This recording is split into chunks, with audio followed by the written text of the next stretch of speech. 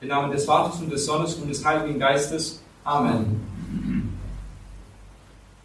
Liebe Mitbrüder, meine sehr geehrten Schwestern, liebe Gläubige, lassen wir unseren Blick für einen Moment auf unsere liebe Frau vom Engelport ruhen. Sie ist ein Sitz, das heißt ein Thron. Christus sitzt direkt auf ihr, das heißt auf ihrer Hüfte. Dies ist die übliche Position jeder guten Mutter. Sie macht seinen Körper zu einem sehr bequemen Sitz für den König der Könige. Ja, Maria ist ein Sitz für den König der Gnade. Daher heißt sie Thronum Gratiae. Ja, Maria ist ein Sitz des ewigen Wortes.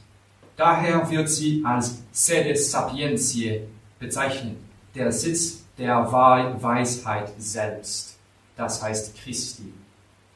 Der Thron Jesu des Königs ist der jungfräuliche Leib der unbefleckten Empfanges.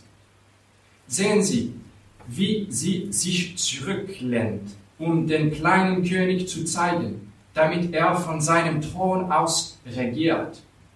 Wenn wir sagen Regna vita Ligno Deus, können wir auch sagen Regna vita Maria Deus. Der Herr vom Baum geherrscht hat, oder der Herr von Maria geherrscht hat. Ist es daher der Thron des Jesuskindes? Und was ist ein Thron? Der Thron ist der Ort, an dem der König regiert, sein königliches Amt ausübt oder feierlich seine apodiktischen Edikte verkündet. Und Christus der König, was wird er von der Höhe seines Mariens Throns aus veröffentlichen? Er kam, um zu retten, nicht um zu verdammen. Es ist noch nicht das jüngste Gericht. Jetzt ist immer die Stunde der Gnade und Vergebung. Er ist der gute König, der reichlich schenkt. Und was soll ich sagen? Seine reichliche Schenkung überschreitet die Grenzen des natürlich Vernünftigen. Denn was gibt er den Hungrigen seines Königreichs, wenn nicht sein eigenes Fleisch? Und was gibt dieser milde König den Durstigen, denn wenn nicht sein eigenes göttliches Blut?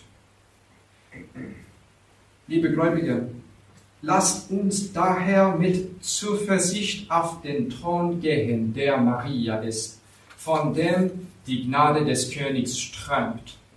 Lasst uns nicht unsere Zeit damit verschwenden, um die Vergnügen dieser Welt zu betteln, in dieser undankbaren Welt, die nur vergiftete Nahrung bietet.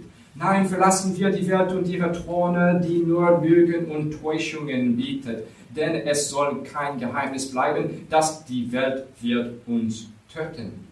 Wir sterben dort. Die Welt ist der Ort unseres Todes, der Thron des Todes. Zurückkehren wir nie wieder dorthin. Es gibt dort nichts außer dem Tod.